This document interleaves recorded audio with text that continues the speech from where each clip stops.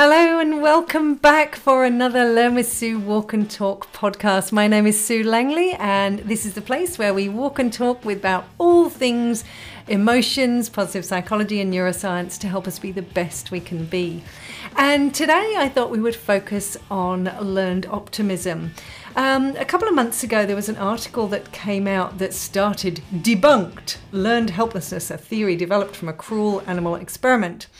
And the article was factually correct, but what was really interesting, it came about 6 years probably actually, after the paper that actually said, well, not debunked, but actually next steps. So I thought this would be a useful topic for us to have a conversation about. So some of you may be aware that learned optimism, a theory that came from Stephen Meyer and Martin Seligman, that did start with a little bit of cruelty that Martin Seligman admits he certainly regrets doing and certainly wouldn't be allowed today. But basically dogs were put in cages and electric shock was passed through under their paws, and some of the dogs were able to stop the shocks by putting their nose on a lever, and some dogs didn't. And basically the theory of learned helplessness was born in that when the dogs were moved into a position where they could then stop the shocks, those that had learnt that they couldn't, if you like, learned helplessness, no longer bothered trying. So it was basically like they gave up. And learned optimism, or learned helplessness as it started, was really about the fact that sometimes we learn to be helpless, as in no matter what we try, we don't feel we can make a difference, so we give up trying. And obviously it started with dogs, but did go on to look at human beings and why some human beings seem to keep going and still keep getting up and still keep trying new things during adversity, and some people learn to be passive. And it also linked that passivity to then potential mental health challenges. So for instance, depression, etc., when we feel like we become passive or defensive, or we actually, as I say, give up trying. Now, what was really interesting is, as I say, it started with learned helplessness and then moved into learned optimism. And some of you may be familiar with the idea of learned optimism then being explored, as in how do we teach ourselves to be more optimistic? How do we explore more optimistic thinking? How do we as human beings challenge our thinking so that we can still keep getting up? We can still handle adversive events, if you like. And what's really lovely is that theory turned into helping us understand the different dimensions that we use to understand the world, such as permanence, as in how permanent do we see either a good thing or an adverse event. So do we see an adverse event as permanent or temporary? Pervasiveness, so how much of my life is impacted by this event, whether it's a positive event or a challenging event. Is it my whole life that's impacted, or is it just a small portion of my life? And then the third dimension was talked about as personalization, or basically how much is it personal to me? How much is it my fault, if you like, if it's something bad, or my credit if it's something good, compared to how much is it due to circumstances or external stimuli or other people, etc. So that was the original theory, and Martin Seligman's book, Learned Optimism, was built out of this defining helplessness and then defining optimism. And again, you have to remember the purpose of a researcher is really to define and operationalize. That's the whole point of research, is to operationalize things so that we can perhaps learn from them, so that we can test them, so that we can change one variable and see if it impacts another variable, etc. And so if you look at learned optimism, personally, I think it's a brilliant, helpful strategy, if you like, that we can all use to challenge our thinking. And if you think about COVID would be a classic example. If I have a more pessimistic explanatory style, and I will mention that I'm deliberately using explanatory style. I'm not suggesting you are born one way or the other. We are looking at your thinking patterns, your thinking style, if you like, in this case. We'll get onto the neuroscience and the perhaps born with later. But let's imagine you have a more pessimistic explanatory style around COVID. You might see it as permanent, as in we're always going to have to live with it. It's always going to be here. We're always going to be back and forth into lockdown. We're always going to have these challenges. Pervasive, as in my whole life is impacted. My whole life's been ruined by COVID. It's terrible. Everything's been changed.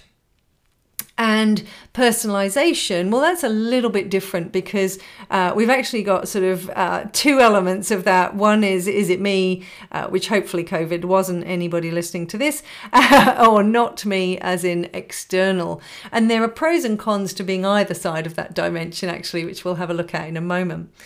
But if you take the sort of always never, the my whole life versus a bit of my life, if we use COVID from a more optimistic explanatory style description, we could say, okay, so permanence, well, it's not always going to be like this. We've already changed over the last 2 years. There's lots of things that have shifted. Certain things are opening up. People are traveling again. So, well, it's not permanent, and probably within the next year or so, things will be as I would like them to be, potentially, as far as maybe traveling and getting around, etc. So it's not really permanent. And how much of my life is impacted? Well, yeah, now I have to work from home and not doing as much face-to-face, etc. But there's been lots of pros to that, as in I get to sleep in my own bed every night, and I like working from home, and I exercise more now, etc. So what you're doing with the whole idea of learned optimism is you're challenging your thinking. You are certainly not trying to be Pollyanna. That's not what this is about. It's about challenging. When you hear yourself say, everything's terrible, everyone's suffering right now, well, it's just challenging and saying, is everything terrible? Or do I still have somebody that loves me? Or do I still have things I can do? And it comes back to then what I can control and what I can't control. So if you think about those two definitions in particular, they are useful ones to get in the practice of challenging in your mind, challenging, is it really your whole life? Is it really everything's awful? Is it really all my fault, etc.? So that's the sort of the purpose of that. The reason I particularly like the last dimension, which is personalization, is I think that can be empowering whichever way you end up on the scale. So let's imagine something has happened. We'll use COVID as an example.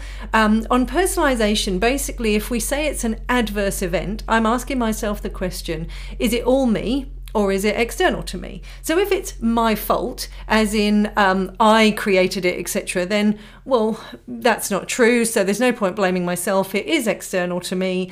There are certain things that I did not have control of. So personally, I think that can be quite empowering to suddenly decide, or to basically to consider in your mind, how much is it you or not you? So let's imagine I come to the conclusion that it's not me, this adverse event, such as COVID. Well, potentially that empowers me to go, okay, well, I have no control, therefore, over the fact that the countries went into lockdown and travel was stopped, etc. I had no control. I didn't create COVID. I didn't create the laws. But it empowers me to go, well, what can I do within those rules, within what I can do? Equally, if your adverse event, you have come to the conclusion that it's all you, as in you created this adverse event by something you said or something you did or some choices you made, then again, it can actually be quite empowering, because basically if you got yourself into the mess, you can get yourself out of it. So personally, I find learned optimism as a theory really helpful. When I first learnt it, when I first read the book, when it came out many years ago, it was one of the tools that I embedded in my brain. I actually slept for 3 months with a piece of paper above my bed with the number 3 and the letter P on it. And it was literally blue tacked on the ceiling above my bed, so that when I woke up in the middle of the night, 3 a.m, stressing about something, going, oh my God, life's terrible, everything sucks, it's all my fault, oh my God, I'm never going to do this, I'm never going to do that. if I woke up in the morning, then literally I would look up at my 3 Ps, the reminder, and went, all right, Susan, is your whole life really ruined? Is it always going to be this way? And I would literally use the disputation technique, where you dispute your thinking, you challenge it, you look for alternatives and implications, etc. You look for evidence. And so for me personally, the theory of learned optimism has been really helpful. Now, of course, do I like where it's come from? Definitely not. Would I have chosen them to do animal experiments? Absolutely not. But has it led to, or did it lead to an important theory that was a cornerstone, or has become a cornerstone of animal and human psychology? Yes. So think about that. Think about how you can use the theory. We can't go back and change what happened in the past, and I'm glad that some of these things are no longer being tested, certainly on dogs. Unfortunately, other animals are still used. But we can't necessarily change what's happened, but we can change what we do with it. We can use this strategy. We can absolutely look at what we can control, what we can't. How do we challenge our thinking? Now, I only had the 3 Ps stuck on my ceiling for 3 months, because my idea was, how do I rewire my brain, if you like, so that it becomes a more of an automatic process. And I know that now my brain is very good at flipping my thinking when I get caught up in those sort of catastrophizing and ruminating, etc. My brain doesn't do that for very long. It flips itself pretty quickly and starts challenging. So it's a great strategy to use. Okay, why am I sharing this with you? Well, bear in mind, this theory came from research back in 1967. So of course it's continued since. The whole point of research is to continue to challenge, to critique, to explore, to test, etc. And this is why I do think it's funny that when you see in the media about debunked from a paper that, or a piece that came out in 2022, the actual paper that was 50 years of learned helplessness came out in 2016, published by Stephen Mayer and Martin Seligman, who have been supporting other people to continue the research into learned helplessness, learned optimism, etc. Basically, they did a 50-year review and saying, well, what do we now know that we didn't know then? And this is where I think it gets really cool, because we now have lots of information that's come from neuroscience that's really looked at what goes on in the brain when we are experiencing, whether it's learned helplessness or whether it's looking at learned optimism. So if you look at what the neuroscience tells us, there's all sorts of really interesting things about the biological response. And the original theory probably got it wrong in the fact that it was called learned helplessness, where now the research is saying that actually it isn't learned. Helplessness is the default. Now, I don't know about you, but I don't like that idea. I don't like the idea that helplessness is the default. I still like the idea that you can learn optimism. But biologically, it seems that passivity is the default. The unlearned response to prolonged aversive events, and it's linked to particular elements in the brain that we'll come onto in a moment, seems to be the default. i.e., if you are put in a situation where you can't escape for long enough, you will give up. The key thing for us is then the learned optimism. So rather than remaining passive, we know that it can be overcome by learning control. And with the activity of the medial prefrontal cortex, we can actually use our self-regulation, if you like, to challenge. And this is where the learned optimism comes in. So let's have a look at what we've learned from neuroscience. So if you think about neuroscience, what's happened is there's serotonin, which is a chemical in the brain, a neurotransmitter in the brain, seems to mediate an interesting activity, if you like, in the dorsal raphe nucleus, which seems to be the area that has been explored, if you like, or found to be key when it comes to learned helplessness and learned optimism. So if we think about the neural activity, if we go through the neural circuitry, there is a sense of detecting and acting, etc. And if we think about what's happening in the brain, there are certain areas of the brain that actually encourage passivity. And there's lots of different circuitry that does seem to mediate learned helplessness.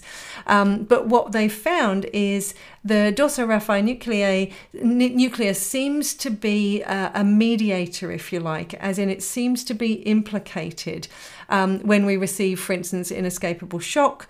It inhibits certain function in certain areas, and the particular structure, the dorsoraphae nucleus, seems to project inhibiting one area and potentiating another when it's activated. So basically, it's activating one element and shutting down another.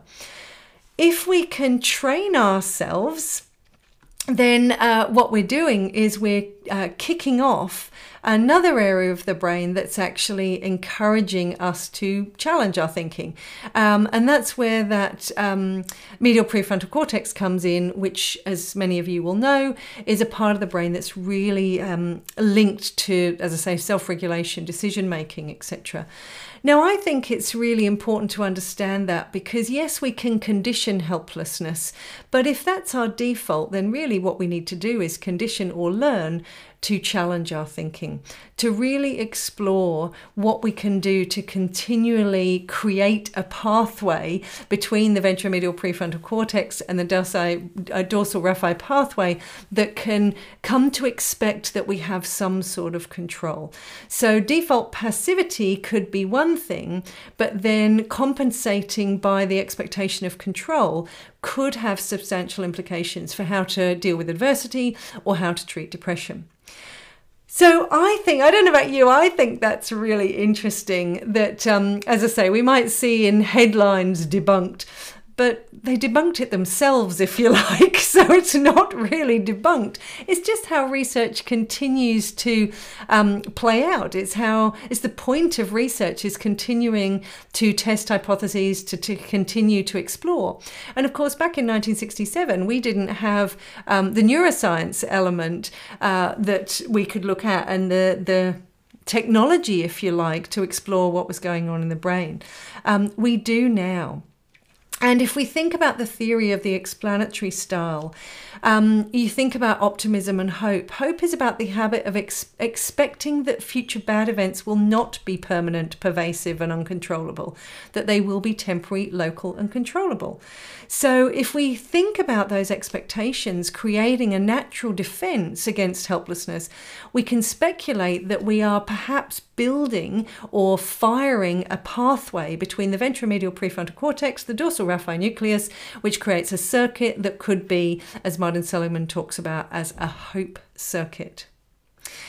But I thought I'd build on that as well with additional research that's been going on also from a neuroscience perspective about the serotonin implications, if you like, in mediating this sort of learned helplessness and poor escape responding, etc. And what they found is interesting, and this is using little mice that are not necessarily electrocuted, if you like, but there is a little bit of a shock on their tail, etc. What's really interesting is that they found that free will running prevented or supported learned optimism. So it prevented learned helplessness, supported learned optimism. So it seemed to be that if the little mouse was able to run, it would keep running rather than sedentary rats who didn't have the opportunity to actually run. So there seems to be something with the serotonin and the importance of that role in the dorsal raphe nucleus that seems to be playing out. So I'm not suggesting that we all start running, but again, if rats can feel they've got some control by jumping on their little wheel, then maybe we as human beings can learn something from that. What can we do to take control, to do something when adversity hits? We know the dorsal raphe nucleus has a role in reward-seeking behavior. So automatically, by taking control of something, do we get that reward hit? Do we get the sense, well, okay, I'm doing something, so it makes me feel better. I get that hit that means I'm more likely to continue doing it. So I always like to think about what can I learn from the research. Well, way back when I read Learned Optimism and I started putting this in practice myself, I already felt the benefits. So being able to challenge my thinking, being able to pick myself up and rethink and flip my thinking on a regular basis has been really helpful for me. I don't know if it's helpful for you, but I hope if you practice it, you can test. But the thing that I also know is when I think about what's traditionally called the control model or the model of influence or whatever people like to call it, we always know that there are things we can't control, things we can influence and things we can control. And the research from neuroscience tells us that if I focus on the things I can control, then I am more likely to get a better outcome, as in I'm going to feel better. And this is where the serotonin comes in. So I'm going to feel better. But we now know in a lot more detail why that is. It's because that when I focus on the things I can control, it's almost as if I'm getting rewarded for that behavior. As I say, I think this is really interesting. Maybe I'm just rambling and you're not so sure. But have a read. I mean, the book, as I say, is old now. But have a look. There's a paper that's called Learned Helplessness at 50. So have a look at it, have a read and see what it means for you. For me, research is only ever as good as what I can do with it. And personally, even though people are going to challenge and some people may not understand the research. For me, if I can use it and it makes my life better, why wouldn't I? And this in particular, it doesn't harm anybody else, but enables me to challenge my thinking so that I can deal with adversity much more easily.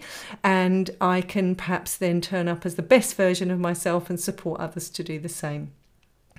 I hope that was an interesting little rundown of my waffle and ramblings. And if there is anything more that you would like to know, please shoot me a little message and more than happy to answer any questions or send you any papers that you might be interested in. But I hope you enjoyed today's reflections on our Learn with Sue Walk and Talk podcast on Learned Optimism. And I will see you again on a future session. But if you would like more conversations with myself directly, our live sessions, our expert in conversations, a whole range of courses that we have on the portal, research reviews and much, much more, please check us out at learnwithsue.com.au and consider becoming a member of our global learning community. We're here to support you to be the best we can be. Thanks so much for listening and I'll see you again soon.